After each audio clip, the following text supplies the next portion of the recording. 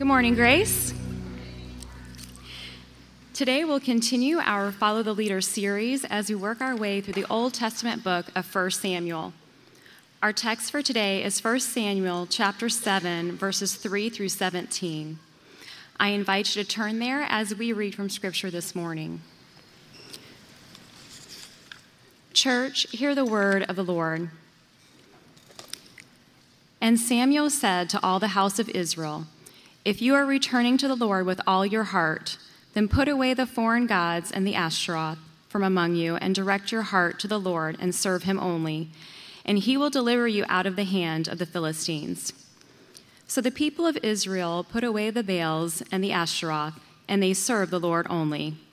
Then Samuel said, "Gather all Israel at Mizpah, and I will pray to the Lord for you."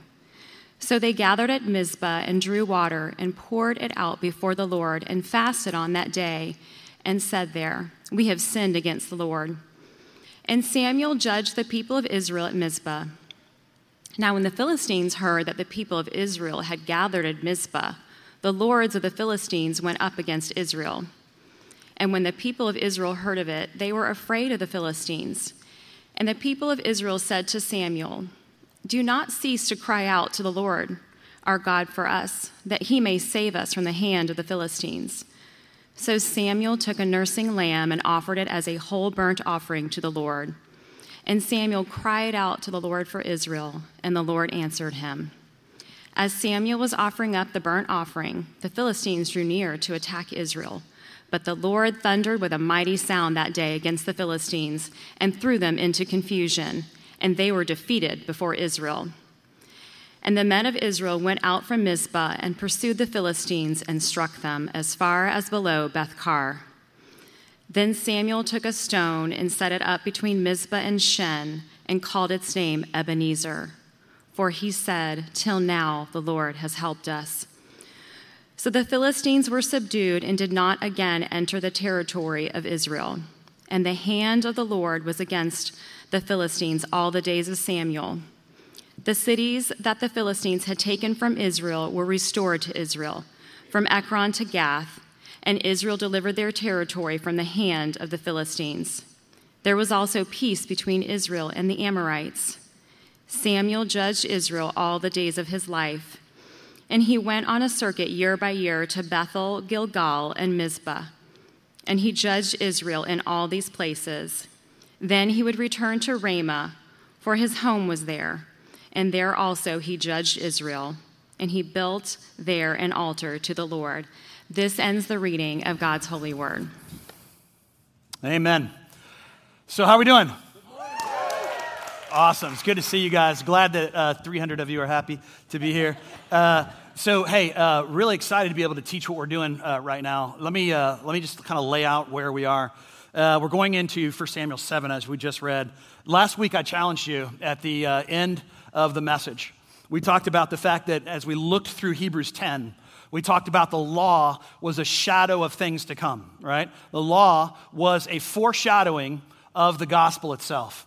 And the law was fairly ineffective in ridding Old Testament believers of their shame and their guilt. Remember, we talked about the fact that what the law does every time you sacrifice an animal is that it atones for sin, right? It makes you at one with God. Atonement, A-T-O-N-E-M-E-N-T, at one-ment with God. You are at one-ment with God. Every time you see the word atonement, that's what it means. It puts you back to a good place with God. But it doesn't put you back to a good place with yourself, as we look back at the text from Hebrews 10.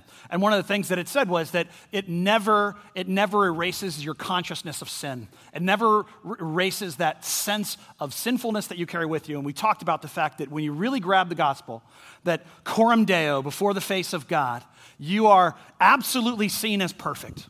That God looks at you through the shed blood of Jesus Christ and says, "My daughter is 100% pure. My son is 100% pure." But coram omnibus, before the people, before us, before men, one of the things that we realize is that we're not perfect, that we are still struggling and that we're still trying to be perfected and we are still being sanctified. The word sanctified means we're growing in spiritual life. And so this is a process that we're going to be involved in for the rest of our lives. We're doing great at it at times. We're doing terrible at it at other times. But when we left last week, I challenged you and said, leave it here. Because if you truly get the gospel, the only one who can judge you is God. And because he has already judged Jesus in your place, there is nobody judging you anymore. But we have a tendency to carry around that kind of guilt and that kind of shame, and it just undoes our life. So, one of the things that we need to do in the process is where Samuel comes in chapter 7, and that is to the place of repentance. This sermon's going to be a little bit less funny. It's going to be a lot more serious. And then I'm going to call us to repentance at the very end of the service. Last service, we had an overwhelming response. And I put that in front of you to say, we built Grace to be a church where, because I'm going to ask you to publicly stand. And that's hard and scary. By the way, if you're brand new here today, just stay seated. Don't worry about it, unless the Spirit moves you and you do what we want to. But we didn't invite you here for that. Here's the thing. Repentance is the great gift of the church. It is the pathway, the channel by which God makes us right with him once again. And by the way, if you're just checking out religion right now, because we know that there's a lot of people that are in this church that are kind of just, I'm just checking out Jesus. I'm not sure what I believe. I'm not sure where I am on all that. And we welcome that and we love that. So you're here. But I want you to understand the reason why we do things like this every once in a while, the reason why we challenge straightforward like that is because it is the solution to the thing that the world says that they don't like about the church, and that is hypocrisy. What confession does is it names our problem. What repentance does is it changes the problem. And so what we want to do is and here's a very basic definition of repentance. And this is our mission statement here at the church, if our mission statement is to help people take their next step toward Christ, and as we're taking next steps toward Christ, every once in a while, we get off track and we start looking in a different direction and we start going backwards, right? And and you've done this, I've done this, we might even be doing it right now. We just get confused, we start walking the other direction, and we start thinking to ourselves, all right, well, I'm gonna go in a new direction. If this way is taking my next step toward Christ, I start going in a different direction away from him. And every step I take in my life away from him pulls me away from him and my relationship with other people. Repentance puts me back on the path so I can continue to take steps toward Jesus. So when we do these kinds of things, when we are challenged, when the Spirit moves in us to say publicly, yeah, I got some things I need to deal with, it's because what we're saying is, we need it. A hypocrite is a person who pretends to be one way on the inside and is another way on the outside. We're simply saying, as Christians, we're in desperate need of Jesus. We're in desperate need of the goodness that he provides for our lives because we don't provide it because we are morally disabled inside. And all you have to do, and if you don't take me for face value for that, all you have to do is do an experiment on your own time in your own way.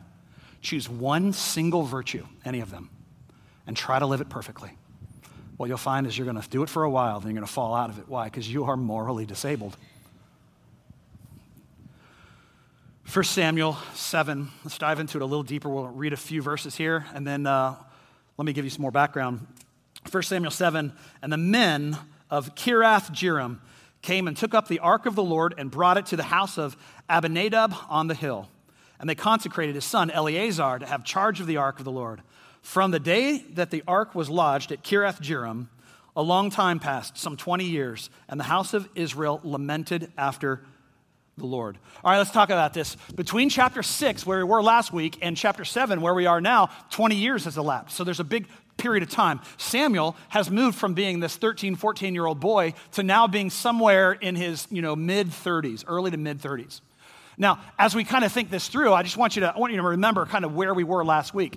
We have been talking about this very simple fact that the Israelites have gone to war with the Philistines over and over and over again. And these first two times they go to war, they believe that just because they have the Ark of the Covenant, this magic box in which God lives, they somehow believe that the magic box is going to deliver them from their troubles. So they bring it out on the battlefield, they lose 4,000 men. They lose 30,000 men in the next skirmish as well. What ends up happening is that this puts a profound sense of fear and lament inside the hearts of Israel.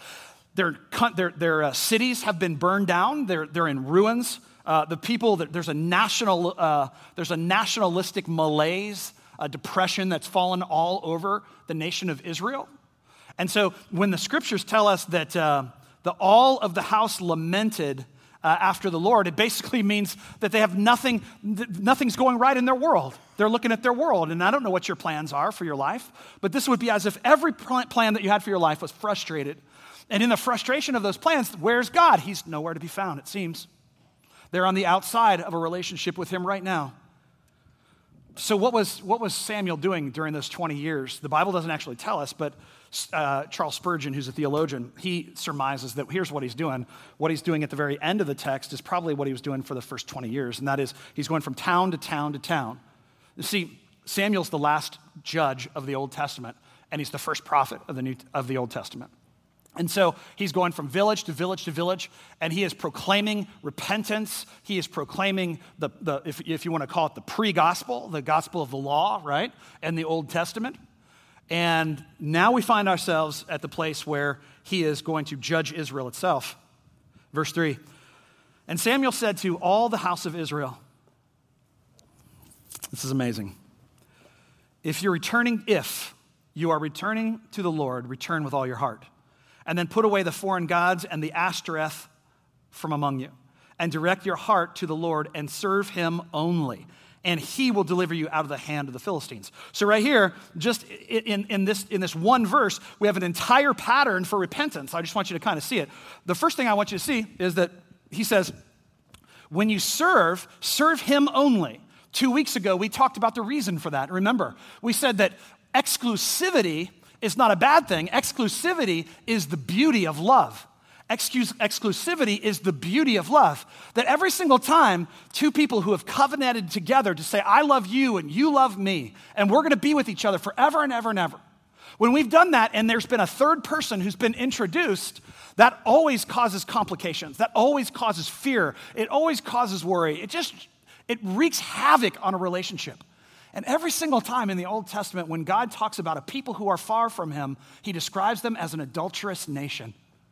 And the idea of adultery, this idea that there is some special kind of relationship that you and I have with Jesus, that they had with Yahweh in the Old Testament, that God somehow, in some very unique, interesting, unlike any other category kind of way, chose you and said, I want a relationship with you that's exclusive. I don't want anything else on the shelf next to me. I love you with all my heart. And when you put something next to me, it gets in between us. And I don't want anything in between us. And so when Samuel comes to talk to the house of Israel, he says, if you're returning with all your heart, then put away foreign gods. I love this because he really has a great little moment of psychology right here, because he understands people. And here's what he says. He looks at the people. They're all crying out, right? They're lamenting. They're saddened. But he looks at the sadness and the lamenting of the people, and he doesn't automatically go, hey, look, they're repenting. He looks at the sadness and the lamenting of the people, and he says, hey, look, they're experiencing bad consequences for the choices that they've made. But there's a huge difference between having a heart that's just being poured out for the Lord and having a heart that's upset because of the bad circumstances in which we're living. Those are two very, very different things. Now, you can lament over your circumstances. You could even come with your circumstances lamenting, and that could lead to repentance. But at the end of the day, repentance is not about having a heart where you're going to cry over every mistake that you've made. In fact, it was Martin Luther in his commentary on Galatians, which is just an incredible book. I'd highly recommend it. You'll understand grace in a way that you never have before. But Luther, in the commentary on Galatians, says that emotion is not a preconsideration for repentance. Because repentance, remember, if I'm going this way in my life and I'm walking away from God, I'm taking steps away from him, the only way for me to fix it is to stop and then turn and start heading in another direction. That doesn't mean I have to emotionally be there. People ask me all the time, like, Mike, I don't feel like I want to repent. I don't feel like I need to do this, but I know in my head I do. Then I say, start with what's in your head. Start not with what's in your heart, but start with what's in your head. If you know the Bible says that you need to repent of something in your life and you're choosing not to, it's going to harm your life because it hardens the heart. It makes you less open and less free. It makes you more fearful and more worried. Look at what it says. He says, put away your foreign gods and the Ashtoreth. What is the Ashtoreth? So in Israel, there are these Canaanite deities, and they're kind of local Israelite deities. One is called Ashtoreth. It's a female deity. And the other is called Baal or Baal, right? But that's annoying to say, so we're just going to call it Baal, all right? And since he doesn't actually exist, he won't be offended, all right? So Baal is a Canaanite deity, but he's a deity that the Israelites had around, and it was kind of an option. But I love how we've just become so much more advanced than these people who lived 3,100 years ago that we don't even struggle with the same kind of things that they struggle with. Like, for example, Baal was the god of money and power. He was the god of the crops and produce. He was the one who basically said, if you follow me, all will go right in your life. In other words, if you tithe a certain amount of money, you're guaranteed to get another amount of money back, you know, that kind of thing, right? So unfortunately, we're beyond all that today. But also Ashtoreth, right? And so what we're looking at right here is the Iron Age, and we're also looking at the Bronze Age and periods of history. So in the Iron Age and Bronze Age, when this is happening, actually, there are all of these guys are the same no matter where. Just ridiculous. So in Palestine, there are all of these carvings, wooden carvings of naked women, like all over the place, right? I mean, there's just hundreds of them, like they're 3,000 years old. Here's a naked 3,000-year-old woman, right? And Ashtoreth was the goddess of fertility and sex and love. And so, fortunately, we're all beyond all those issues today, and nudity is not a problem for us anymore, looking at things on the screen. So I'm glad we're all beyond that. But here, what we're looking at basically is that God's saying, all right, you've got these things in your life, and these things in your life are separating you from me because, you know, you can go back to the Old Testament. It says, your sins have hidden his face from you that he cannot even hear you. See, every time we sin, every time we make a conscious choice to rebel against God, what it does is it distances us from him. And it prevents not really him from hearing us, but it prevents us from caring for him. And what sin does is it anesthetizes our moral responses. Sin anesthetizes our moral responses. So everything just seems a little lighter and cooler and easier and breezier. But at the end of the day, God just continues to get further and further away as we walk down a road of anesthetizing ourselves out of our very existence. It's powerful. But look at the passage again. He says, if you're returning to the Lord, return with all your heart. I love that. See, inward repentance is always followed by outward obedience. Inward repentance is always followed by outward obedience. So look at it again. With all your heart, then put away the foreign gods. So if you're going to change, if you're going to repent, have an inward repentance, but that inward repentance is going to show up outwardly somehow in some way. See, when you guys bow your heads, for example, when you're confessing your sins, I don't know what you're doing. I mean, you bow your heads, you look pious, it's wonderful, it's great, but you could be in there like, all right, milk, sugar, get the kids, you know. I don't know what you could be doing that. So what does he do here? He says, hey, listen, Israel, repent and do it with all your heart. Turn from your wickedness and do it with every bit of who you are.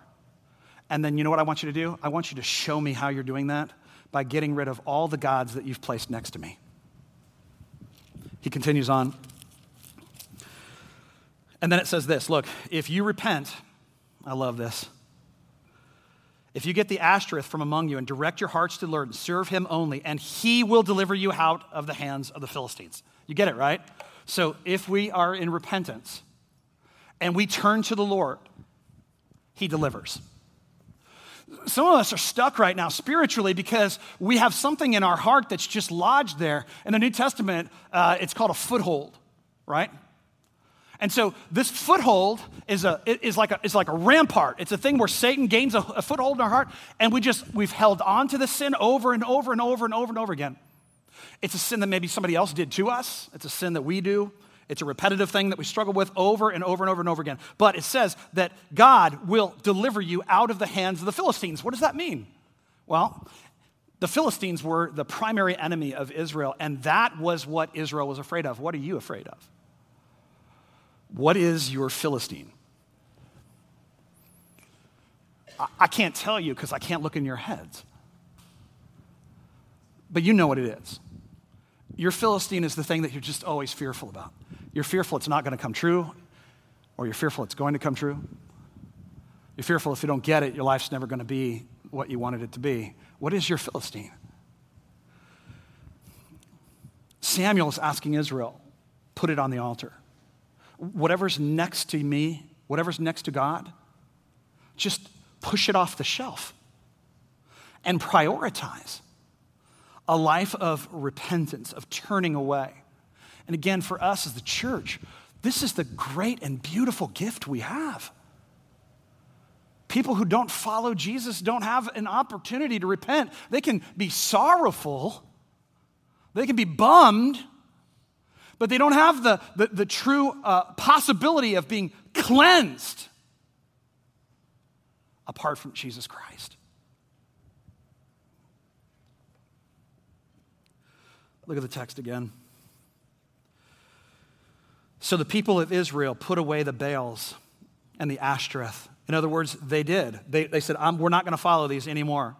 And they served the Lord only. That's an example of repentance. That's what repentance looks like. I'm going to serve the Lord. I'm going to serve him only.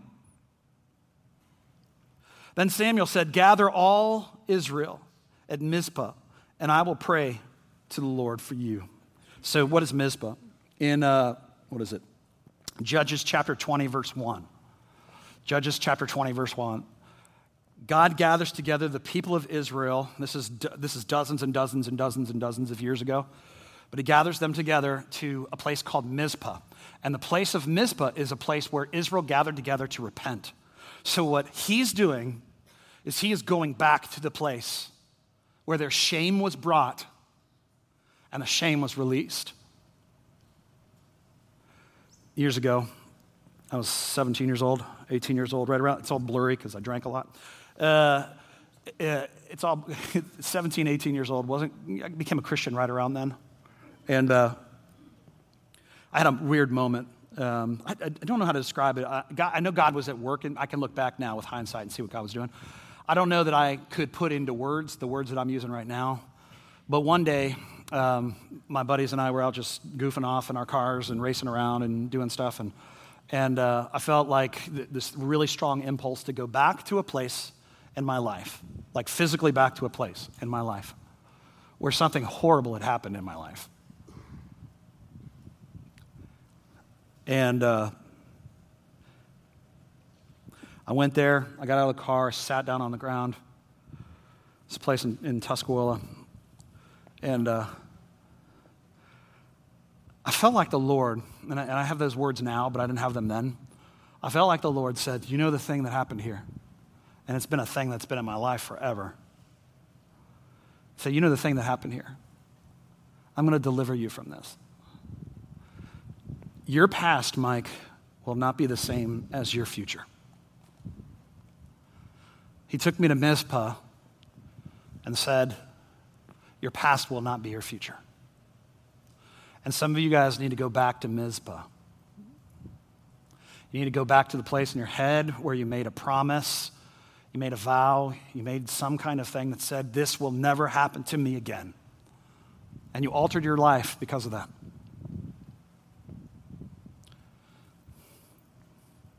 God takes us back to places like that to tell us it's not going to be like that forever. And I believe that every once in a while, things just lodge in our hearts. Something that someone else has done to us, a sin, wickedness. You guys can imagine. Something that we did that really just disappointed ourselves or disappointed everyone around us. And you're either going to spend time in that place and confess it and repent of it and turn from it, or you're going to keep revisiting that place over and over and over again. And Samuel is bringing the people to Mizpah because he wants them to be released. He wants them to repent as they did in the book of Judges so that they would no longer have to stay there anymore. So they gathered at Mizpah, they drew water, they poured it out before the Lord and fasted on that day. What does that even mean? They drew water and poured it out before the Lord. That's a strange thing. So water in the Bible is constantly a symbol of God's purifying, right? And so Samuel gathers the entire church, the assembly, right? He didn't have a Zephyr Hills bottle of water, but nonetheless, he gathered the people of Israel together. And what he was doing was just before them, he had like a big giant bowl, and he was pouring into another big giant bowl. And he took the bowl before Israel, and he looked at them, and the idea behind it was that if we could as a nation shed this many tears, we would shed this many tears for our sin. And he poured out that water before the people of Israel. And the people of Israel just collectively, as you can imagine, just kind of fell apart. As if they could take all their tears and pour it into the place where they would gather and be held and contained and blessed by God himself.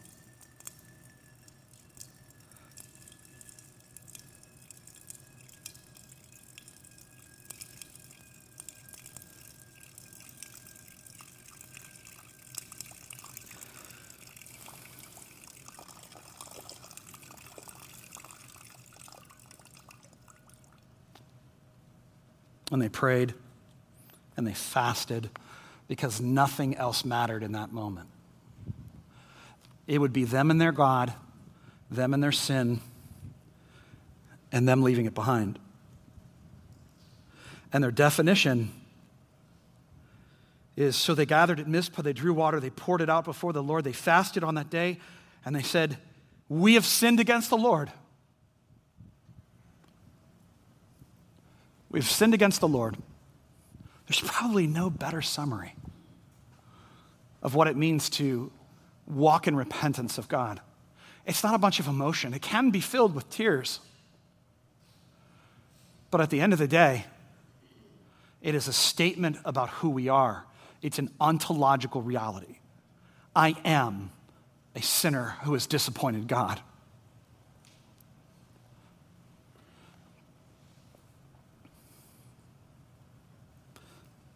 We have sinned against the Lord. It's amazing because I look in the scriptures and I don't really understand. I get that because I've sinned against the Lord for sure. But sometimes the phrasing of that is a little weird for me. And I really started researching it because I'm like, this is just a little odd. And if you go back to one of God's great kings, we're going to actually, on fall kickoff, we're going to be introduced at fall kickoff when we start in August. We're going to be looking at the life of David and his leadership. But David has this moment with God that's transformative. In fact, it impacts not only him, but his grandchildren. He loses the kingdom 2 generations later. He has a son named Solomon. Solomon has a son named Rehoboam. Rehoboam and Jeroboam fight over the kingdom, and it's kind of destroyed in the whole process. It all comes to this one moment with him. And David is out on the top of his house one day, and he's looking down, and he sees this really beautiful woman, and she's naked, and she's bathing. Instead of going, oh my gosh, I looked at her, and then just kind of going away, he actually plots to meet her. He meets her. He finds out she's married. He finds out then that she is married to somebody in his military. And so he takes this guy, his name's Uriah, he's a Hittite, and he loves God and he loves David. And he's a faithful guy in the army. And he says to Uriah, and he says to his leaders, he says, Uriah, go on the battlefield. And then he says to his leaders, hey, go with him and put Uriah where the battle is the fiercest. And when the battle is the fiercest and everything is going like crazy, I want you guys just to pull back from him and let him fight. And so you get this incredible image of just Uriah the Hittite, and he's fighting for the sake of Israel and for the sake of Yahweh, for the sake of David, because he knows David to be a righteous and virtuous man. And he's just swinging away, and they're stabbing him and they're punching him, and he's just falling apart. There's no one around. He's just completely obliterated. And when Samuel comes to him and says, David, what did you do? His response is, I've sinned against the Lord. And when I first heard that, I thought, yeah, but what about Uriah? But the reality is, every time we sin against one another, we've sinned against the Lord. Because I am the Lord's, she is the Lord's, they are the Lord's. And so David got it right. He said, I've done this terrible thing. I have sinned against David. I've sinned against Uriah. I've sinned against Bathsheba. But at the end of the day, I've sinned against the Lord. At the end of the day, all of our sins basically are boiled down to just one sin, no matter what they are. And I know that you feel like your sins are really unique and special and different. They give you different allowances and they cause you different pains. But the reality is that you boil them all down, no matter what they are a sin against the holiness of a perfect God. And this perfect and holy God is not coming down from heaven to say, I'm going to destroy you because you're so wicked and bad. He says this good and holy God comes down in the form of a servant and lays his life down for you. We get the picture of this foreshadowed in the text right now. It says, he drew water, poured it out before the Lord, and fasted on that day. And there they said, we have sinned against the Lord. And Samuel judged the people of Israel at Mizpah. Now, when the Philistines heard the people of Israel gathered at Mizpah, the lords of the Philistines went up against Israel. And when the people of Israel heard it, they were afraid of the Philistines. Well, sure, right? Because 34,000 people have died. They've had their butts handed to, they've had their assets handed to them over and over and over again. And again, they're about to have it happen to them. Or at least they think. See, one of the things about Israel right now is that all of their emotions are wrong. The first time they proudly marched in without the ark, thinking that God was going to save them, they believed with all their heart. If you remember the passage, they were thumping their chests, chapter 4. They were thumping their chests so ready to go. We're here, we're Israel. They're pounding drums. And they were demolished. Now they've repented before a holy and perfect God who does not hold their sins against them and is about to fight for them. And they're living in fear. See, you can make the big mistake of being overly confident in something that will never give you life. Or you can make the supreme mistake of being underconfident in the one who gave you life. And who's ready to stand there and give you life over and over and over and over again.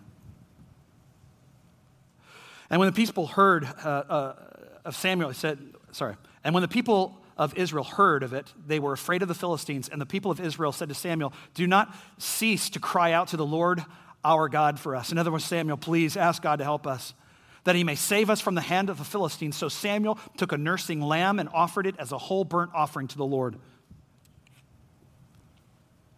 Just as David sacrificed Uriah so he could get what he wanted. Samuel takes this beautiful little lamb. It's a little ewe lamb, right? It's a little baby lamb. And all of the lambs, according to Deuteronomy, had to be actually pure. In other words, you're not going to have a black and white lamb. It's all going to be spotless, without blemish. And he would take this lamb, and of course, we could never do this, and constitutionally, I could never do it anyway. But he takes this lamb before the assembly of people. He grabs it. He holds it up by the scruff of its neck. He takes a knife, and he cuts its throat. He pulls the head back, and all you see is blood flowing down his arms and his leg and his hands. And it is just a powerful, visible image of the guilt of what people have gone through. And then he takes it, he chops it into 4 different pieces, and he begins to burn it. Because Samuel is saying in front of all the assembly who has repented before God, their enemies are literally running down the hill at them. And he says, this is what we deserve. We deserve to be torn apart. The difference between the lamb and us is that the lamb was perfect and sinless and had no spots. We've got spots all over us. We've sinned. We've fallen short of the glory of God. And as a result of this, we deserve this. We deserve to be torn into pieces and burned on the offering. And as the smoke rises up, everybody begins to trust that God himself will rescue them. And it would be 1,300 years later that Jesus would be born into the world. He would be incarnated into the world. And this perfect, spotless Lamb of God, this man who lived a sinless life, who did not deserve to be put on a cross, was placed on the cross for one purpose, and that was simply this: to be torn into pieces and burned up, to die a death that would cause him to literally experience a punishment that he did not deserve, because God the Father poured all of our sin and all of our consequences upon Jesus. And just as the lamb didn't deserve it, neither did Jesus, but it was acceptable to the Father. And that one last perfect sacrifice of Jesus didn't apply for one of your sins that you've confessed, but all of your sins that you've confessed. Not one of your circumstances, but all of your circumstances. Not just for yesterday or today, but also for tomorrow. You have been sealed once and for all by the Holy Spirit through the shed blood of Jesus Christ. You are okay. You're okay. But we forget. And it's one of the hardest things to get the gospel deep inside of our hearts because we continue to sin. And every time we sin, it anesthetizes us to the presence of God. The way that this whole thing ends is like this.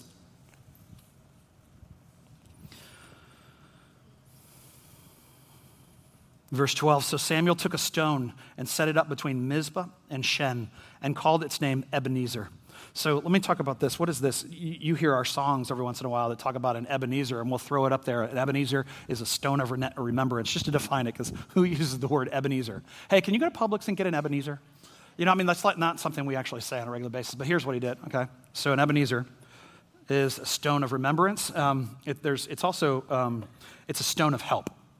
It's a stone that shows that God has helped us. So in our lives, and I would encourage you guys to do this, right? Because it doesn't matter where you are right now. Like, you could be at the best moments of your life. You need an Ebenezer. You do. And your Ebenezer can be your journal. It can be anything. But it can be a stone of remembrance where you just plop it down and say, hey, this is the season of blessing for me and my husband or me and my family or whatever. This is the time of blessing.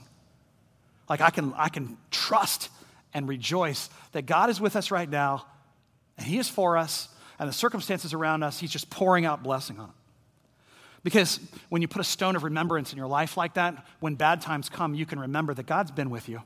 Because it's very easy when you're running in life, and we're all running in life. When you're running in life and you come smack dab into that brick wall to think there's always a brick wall in my way, and that's not true. It's not true. You've been places of blessing. And you need stones of remembrance there, stones of help, things to help you remember in those moments that God is still with you. And if you're at the bottom, I've been at the bottom. If you're at the bottom right now and just life is terrible for you, you need a stone of remembrance to remember that God was with you even in the darkest, worst moments of your life, and that he is the God who got you out of this. And so this is what they do. They put a stone of remembrance down so that everyone who walks by it goes, oh, you remember that day at Mizpah? We repented of our sins. And what did God do? The Bible says that as he's sacrificing this poor lamb, they are literally running down the hill towards them. And then all of a sudden what God does is just a huge peal of thunder. And everybody stops. It's not about to rain, but there's thunder all around them. And the Bible says that God gave them confusion. So the Philistines are going like, what's happening right now? This is scary and terrible. And they began to run the other way. And for 50 miles, the Israelites, who gained confidence from God in that moment, followed them, just taking them apart in pieces. And after this, they never, ever entered the land of Israel ever again. In fact, everything that was stolen from the Israelites was given back to them because they repented. So, let's repent. So I'm going to ask you to stand up. Not right now, just in a second. I'm going to ask you to stand up. If you have something that's in your life and you're just like, you know what?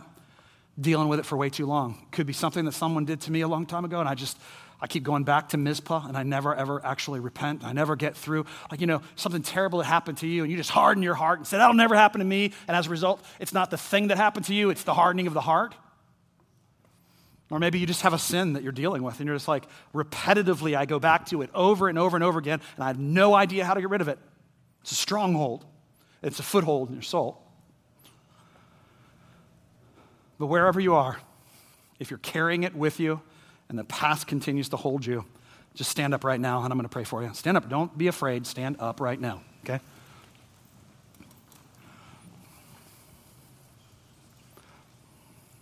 All right. Sitting down is not a condemning thing. You just may be in the place right now where you're not ready, or you may be in the place right now where you're feeling all right. And that's great. But if you stood up right now, here's what we know. We know this is a place where you can publicly stand up and say, I have issues. We know this is publicly a place where you can come and you can say, I'm going to repent of my sins. And listen, here's what we're doing. I just want to be super clear on this because I don't want you to be disappointed. We're not fixing it right now. I'm going to pray and ask God to deliver you from that, whatever that is. But if you walk out and you still carry it with you, what we're doing right now is not fixing it. What we're doing right now is posturing our heart towards God to say, I need you. Without you, I'm never going to be able to get rid of this. Let me pray. Father, I do ask right now that there is bondage in the room, Lord. Lord, there's bondage in my life.